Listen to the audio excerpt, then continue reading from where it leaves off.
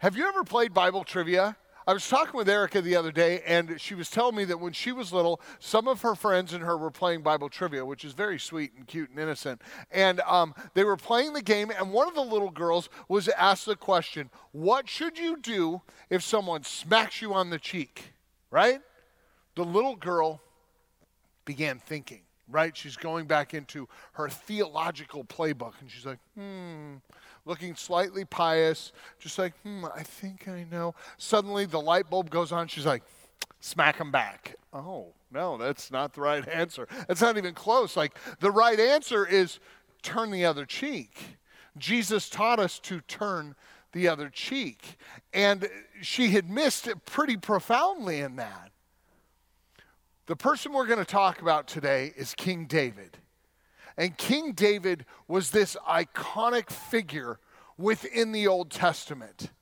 He was the great king of Israel, who the line of David proceeded all the way to the line of Christ. He is, even to this day, the modern nation of Israel, the flag that they have for the nation of Israel has the Star of David on it, right? It's a big deal.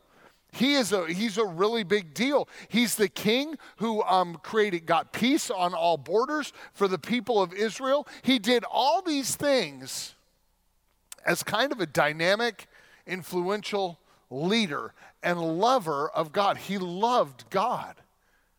And he seems larger than life, doesn't he? When you think of his accomplishments, and we're going to talk about some of that today. But King David just seems such a large figure.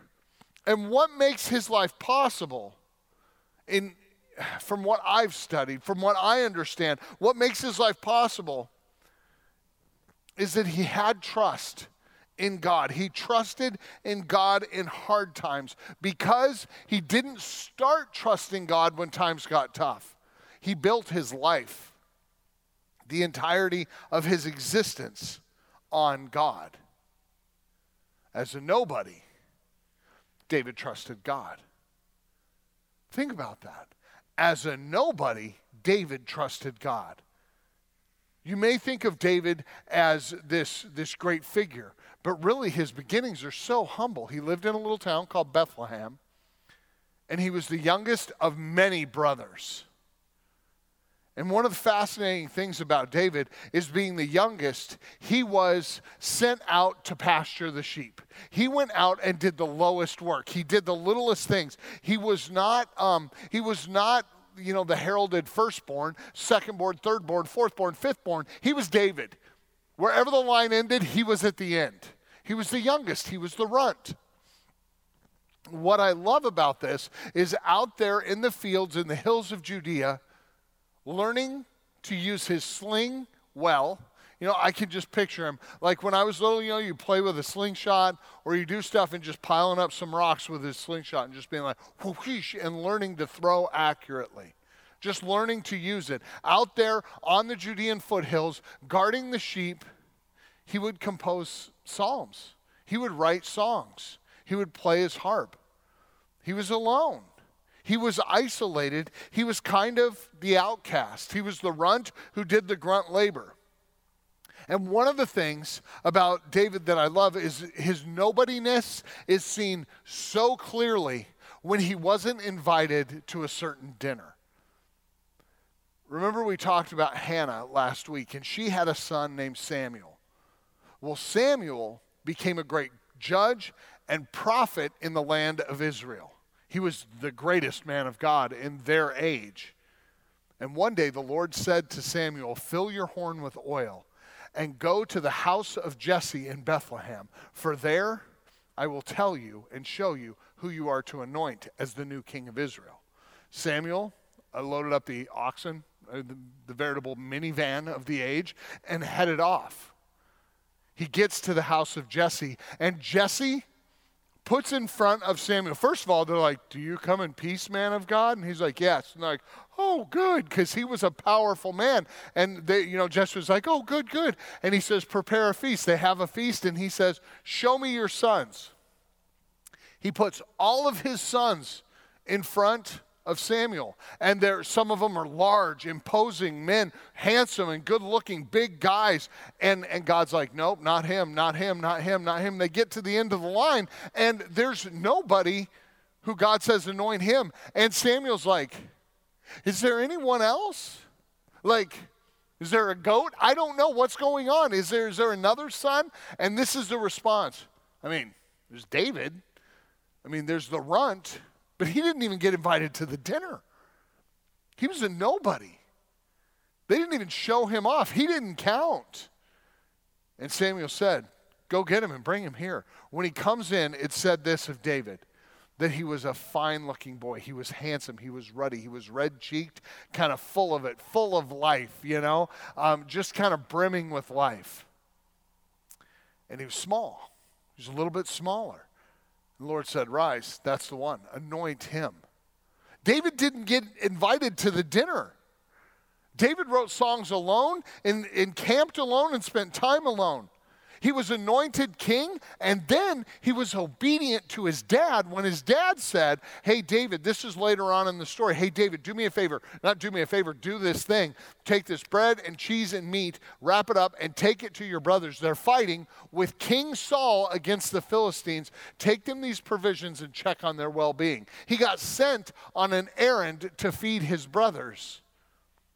He was a nobody, even after he was anointed. Then when he gets there, so like he brings his brothers, lunch. So he shows up with the Chick-fil-A bags, and they're like, what are you doing here, David? What are you doing? You just came here to get a look at the fighting. You're not here to serve us. You're here because you want to see us fight. Kind of saying, quit being like a looky-loo. And David's like, not so. Dad sent me. He got teased by his older brothers. His older brothers seemed not to like him too much. And he did these things, and he was this person, and he was a nobody. Even after he was anointed, he was a nobody. But he was willing to give everything to fight for the name of the Lord.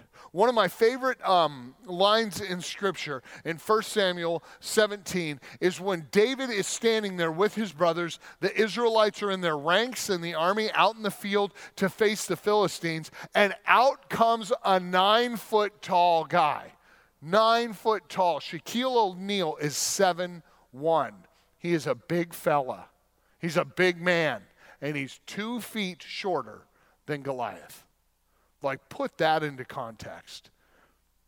If Goliath stood on his tiptoes, he'd smack his head on a basketball rim. He was huge. He was massive. And he comes out and he starts yelling and taunting the armies of Israel and their God. And then there's this moment where, I just think of him kind of squirrely, a little thin, a little kind of in that, that kind of awkward age, big feet, kind of big elbows, like he hasn't filled out yet, King David. And I see him standing there, and this is what he says. When Goliath is taunting the armies of Israel, and they're shaking in their boots, David says, let no one lose heart on account of this Philistine. I'll fight him. And you can almost hear like, oh, no, not him. What? But he was willing. He was willing to go and fight because that Philistine was mocking his God, and he would not have it. As a nobody, David trusted God. As a rising star, David trusted God. David goes out against Goliath as a nobody. And when he leaves the battlefield that day, he has taken the head of the 9-foot giant. He has killed the champion of the Philistines, Goliath of Gath. He has taken his head off, and he is now the hero. He is a rising star. Killing a giant gets you some really good press. And David was the headline. David got tons of good press. And you know what? Another thing that gets you good press is one military campaign after another. We don't hear about David's brothers anymore. We hear about David after this. David is the story. And David is out there leading military campaigns. 15 to 17 years old, the dude's becoming a general, and he is lighting the enemy up. He is doing amazing. And he's winning battle after battle. The people of Israel love David. How do you not love the prodigy, the 15 to 17-year-old kid who kills the 9-footer and leads the army well? People loved David. The soldiers loved David. Everybody loves to fight for a winner, right? Like if you're an athlete, you want to play for a winner. If you're in theater, you want to work, or in film or something, you want to work for a Scorsese. You don't want to work for an unknown. You want to work for somebody who's a winner, somebody who has a track record. The soldiers wanted to fight for David because David was a winner. He had a track record. He was a rising star, and it was hard not to see the meteoric rise of such a young man. Saul's son, the king of Israel, his son, Jonathan, was David's very best friend. You can read about it in 1 Samuel chapter 20. There's a really tender account of how close they were and what buddies they were. David was kind of becoming the very center of the people of Israel. Saul, the king, couldn't help but like him. Saul couldn't help but like King David. And here's or David, not king yet, but David. Saul couldn't help it. So here's what we know of King Saul. Saul had a bit of a rise himself. He really took off as an early king. Then he made some mistakes. And it says this, that Saul was tormented by an impure spirit, an evil spirit. And the only thing that could calm Saul down was what? David. Playing the harp that he had, played out pasturing sheep. I think of this, so when I try to picture David in this setting, you guys know who Hugh Jackman is, He's Wolverine, right? He's Wolverine. Titanium claws, all jacked up and buff, and hairy chest, and he's like, and he's so tough, and he's awesome with big old lamb chops like Hugh Jackman. Hugh Jackman's also Jean Valjean in a musical, Les Mis, and he's phenomenal. He's also the lead in The Greatest Showman.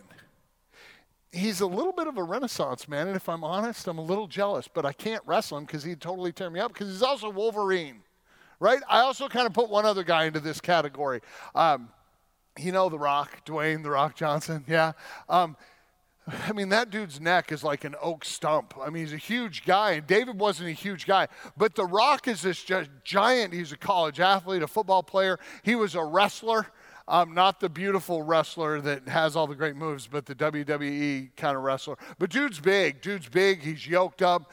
He's a big man. And you see him, and you're like, you see him in his tux, and his neck looks like it's going to pop the buttons off. And then he whips out a little ukulele. He's like, I see skies of blue. And you're like, what? He's a Renaissance man. Dwayne "The Rock" Johnson is a great singer. He's a great actor. He's a great athlete. He has kind of that everything quality. And you like to be around people like that. They're fascinating. They're magnetic. And David was like that. Saul wanted David around. The only thing that would calm Saul down was when David would play and sing when Saul was being tormented by the Spirit. But he would get so mad, and he was so jealous of David that one time David's singing, playing his song. I don't know what song it was, but it's probably one of his hits. And Saul just picks up his spear. He's like, whoop-hoo, and throws it at him. And David dodges it and runs away. Saul loved David, but he also hated him. David went and did everything he was told to do. When he was a rising star, he didn't grab onto fame. He trusted in God. He did whatever he was instructed. He fought campaigns. He brought his brothers food. He did whatever was asked. He played music for Saul to calm him down. Everything about the way that David conducted himself shows us that whether he was a nobody like he was in the beginning or a rising star, his trust in God never wavered. That was the center of his identity. That was the foundation of his life. And as a fugitive, David trusted in God. This is an important reality that we look at. There are 11 chapters in the book of 1 Samuel of David running for his life from King Saul.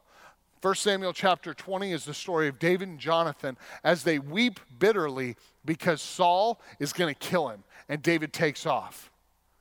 Clear up through 1 Samuel chapter 31, David's running for his life from King Saul.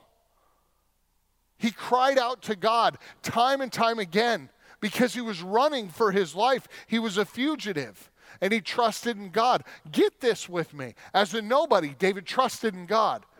As the rising star, the hottest topic, he trusted in God. And now as a fugitive, we'll see that he trusts in God. Look at how he cried out to God. Psalm 7, Psalm 32, Psalm 27, Psalm 31, Psalm 59, Psalm 34, Psalm 52. All different psalms that he wrote while running, and really wrote about his running, about the deliverance of God. He wrote those songs on the run. The ink on the paper didn't get time to dry because that song was being penned as he ran for his life, crawling through the ditches, hiding in the caves of Judea, doing anything to hide from the assault of a king who had lost his mind and wanted him dead. David was a fugitive.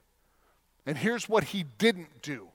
He didn't go back to Samuel, who was a powerful man of God and knew the frailties of King Saul. He didn't go back to Samuel and say, hey, Samuel, remember that time you poured oil on my head? How about we cash those chips in? How about you make me king? You said I would be. What's going on? He never did that. He never went back and tried to get something. He never rallied his soldiers. Remember, he was loved by the army. He never rallied the soldiers to throw a coup into it and take over the kingdom by force, though he could have. One of the songs that they talked about for David was David, when they came back from a campaign, David and Saul were coming back into the city, and the women were singing in front of the parade of soldiers. Saul has killed his thousands, to which Saul's like, what up? You know, it feels pretty good. And then they followed with the second line, and David his 10,000s. David had troops who would fight for him. He was an effective and lethal warrior. But he didn't manipulate them to throw a coup. He didn't manipulate the masses who sang the songs to turn against the king. He simply, empty-handed, ran away and hid and fled for his life. He ran from the situation and trusted only in his God. He would ask questions like, God, should I go here? Or should I go there? I mean, check that out in 1 Samuel 17. He would ask questions like, God, will you provide for us? And he went to the tabernacle at the temple, in the city of Nob. And the priest there gave him the bread of the presence and the sword of Goliath. And it nourished him and his men, and they continued on. God, protect us. Read some of those Psalms. Psalm 7, Psalm 27, 50, 59, 52, 34. Read one of those. The God protect us kind of moments. As a nobody, he trusted God. As a rising star, he trusted in God. As a fugitive, he trusted in his God. And as the one with the upper hand, when he finally had the upper hand, David trusted in God. Join me as we read 1 Samuel chapter 24, verse 1 through 22. This is an awesome story. After Saul returned from pursuing the Philistines, he was told David is in the desert of En-Gedi. So Saul took 3,000 able young men from all of Israel and set out to look for David and his men near the crags of the wild goats. Real quick, that's not the Hilton, right? David's living in the crags, in the little cliffs where wild goats live. They scurried up the mountain and they hid. Saul came to the sheep pens along the way. A cave was there, and Saul went in to relieve himself. It's the ancient public restroom of the ancient world.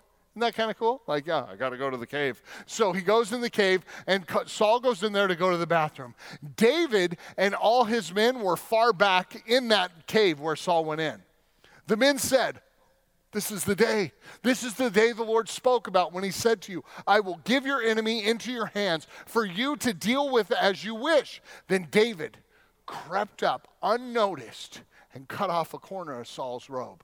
Afterward, David was conscience-stricken for having cut off a square or a corner of his robe. And he said to his men, "The Lord forbid that I should do such a thing to my master, the Lord's anointed." Do you hear what he said?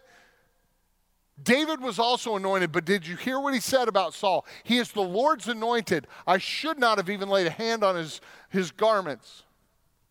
I shouldn't have laid my hand on him. He is the anointed of the Lord. With these words, David sharply rebuked his men and did not allow them to attack Saul. And Saul left the cave and went on his way. So Saul does his business, doesn't know his life was in danger. And then David went out of the cave and called out to Saul, "My lord the king." When Saul looked behind him, David bowed down, laid his face, prostrated himself on the ground, and said, "Why do you listen when men say David is bent on harming you? This day you have seen with your own eyes how the Lord delivered you into my hands in the cave. Some urged me to kill you." To which David's men are like, "Dude, whoa, super under the bus here. Now they're guilty of treason." Like, I just think that's some of the fun in Scripture, right? When David said that, they'd be like, "Yeah, oh gosh, like now we're in trouble." So he says, "You've seen this. I was urged to kill you, but I spared you. I said, I will not lay my hand on him. He is the Lord's anointed." Now listen to the affection of these words. "See, my father," do you see? He's calling Saul, "Look, like a dad. See, father, look at this piece of your robe in my hand. I cut the corner of your robe off, but I didn't cut you. I didn't kill you. See that there is nothing in my hand to indicate that I am guilty of wrongdoing or rebellion. I have not wronged you, but you are hunting me down to take my life." Don't forget, Saul was in this place with 3,000 men hunting David. Just think of what this looks like. David goes on to say, "May the Lord judge between you and me. And may the Lord avenge the wrongs you have done to me, but my hands will not touch you." Oh, that's awesome. It's trust. As for the old saying, as it goes, "From evildoers come evil deeds, so my hand will not touch you." Against whom has the king of Israel come out? It's kind of a rhetorical question. Who have you come out to do war against? Who are you pursuing? A dead dog? A flea? May the Lord be our judge and decide between us. May he consider my cause and uphold it. May he vindicate me by delivering me from your hand. When a man finds his enemy, does he let him get away unharmed? May the Lord..." Oh, when David finished saying this, Saul asked him, "Is that your voice, David, my son?" I just think that's an interesting turnabout there. Is that your voice? Can't you see Saul almost being like, "Oh, please let that be anyone but David," right? He's brought thousands of men out to kill him, and he's got to be like, "Oh, no." And he wept aloud. "You are more righteous than I," he said. "You have treated me well, but I have treated you badly. You have just now told me about the good you did to me. The Lord delivered me into your hands, but you didn't kill me." When a man finds his enemy, does he let him get away unharmed? May the Lord reward you well for the way you treated me today. I know, now these are the words of Saul, "I know that you will surely be king, and the kingdom of Israel will be established in your hands. Now swear to me by the Lord that you will not kill off all my family, my descendants, and wipe my name and my father's name away." So David gave his oath to Saul. Then Saul returned home. He stopped hunting him. And David and his men went up to the stronghold. Oh, that is rough. That is rough. Saul hated David. But why? Like, have you ever wondered that? What made him hate David? For me, I think there's a pretty honest and painful answer in this. It was envy. Real quick. Envy is this. So you have greed, which means I want it all for me, right? I'm going to take all I can. You have jealousy, which means I want what you have. Then you have envy. Envy is much more insidious. It's much more horrible. Envy says this, I want what you have, but I don't want you to have it. I want to take what you have and leave you in want. I want it all for me, none for you. It's actually a more aggressive hatred of the person than it is a desire of the thing. And Saul was envious of David. And I think he was envious because Saul understood who Saul was. Saul understood who he was. If we look back into 1 Samuel chapter 13, we see something happen in the life of Saul. And it's around the offering at Gilgal. Saul was waiting for the prophet Samuel to come. Samuel was running late.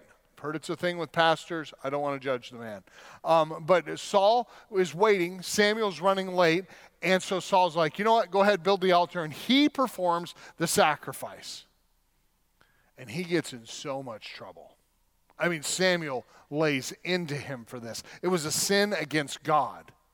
But then we have the battle of the Amalekites. And what happens in this is like it's painful to just read. Now we got to remember these things are pretexts to what we just heard from the scriptures. And the pretext is this. Saul was sent to a place to lay waste to a town, to absolutely destroy it. Everything. Now, I don't want to get into that, but I just want you to know, from every living thing in that town was to be put to death. That's what was told to Saul by the word of the Lord, right? He goes there. He makes war against them. They conquer them. And then we come to this point where Samuel is now approaching Saul shortly after the battle. Saul hurries up to Samuel and he says, my Lord, I've done everything the Lord asked of me. He's the king. It says that Saul was a very tall, imposing man. I want you to hear the words of Samuel. I want you to catch these words when he says it. So imagine this large, imposing king, probably bloodstains on him, coming up. I've done everything the Lord told me to do. And these are the words of Samuel. Be quiet. Do you want to hear what the Lord told me last night? Oh, I mean, I just picture Saul being like, Remember that scene in Lion King when Simba has gone off to the elephant graveyard and they almost die, but Mufasa saves them. And Mufasa and Zazu and Simba are on a hill, and he says, and Nala, and Mufasa says, Zazu, take Nala home. I need to deal with my son. And Simba's sitting there in the grass, and he's like, oh. And he melts like butter in a microwave. Remember that? So you wonder why this scorching comment from the prophet Samuel? Be quiet. Do you want to hear what God told me? There's a little thing that I just kind of leapt over. And I think it's important that we just pause there and look at it. 1 Samuel chapter 15, we have this thing happen where Samuel reaches Saul and he says, the Lord bless you. I have carried out the Lord's instructions, said Saul. Here's that little piece from Samuel. What then is this bleating of sheep in my ears? What is the lowing of cattle that I hear? And Saul answered, the soldiers, you see how he pushed the blame off? The soldiers brought them from the Amalekites and spared the best of them and the sheep and the cattle to sacrifice to the Lord your God. But we did destroy the rest. To which Samuel's like, be quiet. Be quiet. We need to understand that Saul knew who he was, and he always wanted the best for himself. And he would disobey God in just nuanced little ways. It wasn't blatant things. It was like, well, I'm going to sacrifice him to God. That's not what God told him to do. He wasn't fully obedient. Saul was not a good king. He tried to kill David for no good reason other than jealousy and envy. When David received the bread of the presence in the tabernacle from the priests of Nob, and they gave him Goliath's sword, when Saul caught up to it and said, has David come through? And they said, yes, and he found out they fed David. He killed all the priests. He was not a good king. He was not a good king. He was rejected as king. God had rejected Saul and chosen David because, well, David had earned the people's respect. Saul knew it. Saul knew it. Then you have the story in the cave when David had a chance to slap Saul back and repay him for everything. He said, I'm going to trust God. I'm going to trust God whether when I'm a nobody, when I'm a star on the rise, when I'm a fugitive, or when I have the upper hand. I'm going to trust God. My situations don't change my trust in God being who I am. And that's what he did. David didn't see that he could make his own future. He trusted that God had it. His eyes were fixed on God, and he trusted him. He would never move and act in his own power against Saul. He would trust in God's plan. Let me ask you a question. I've got a couple of questions. While you wait, will you trust God? While you wait, will you trust in God? Do you have an honor, a higher position, or a promise of some sort of respect that's coming your way? Man, those are hard to live into, aren't they? When you live in the already, this is great Reformed theology, the already and the not yet. When we have these moments, we have to ask, how are you living as you wait? Will you hurry things along? Will you manipulate hearts and minds? Or will you trust in God? Remember, David was anointed king and he went back out to the pastures. Remember, David was anointed king and he went and took food to his brothers. He served the king. He played music for the king and he ran for his life. David knew how to wait. God was his strength in song when he was a young man tending sheep, when he was a young warrior winning battles, and when he was a fugitive on the run. He loved God because he was God, not because God promised him a kingdom. Will you love God because he's God, not because of what he's given you, but because of who he is?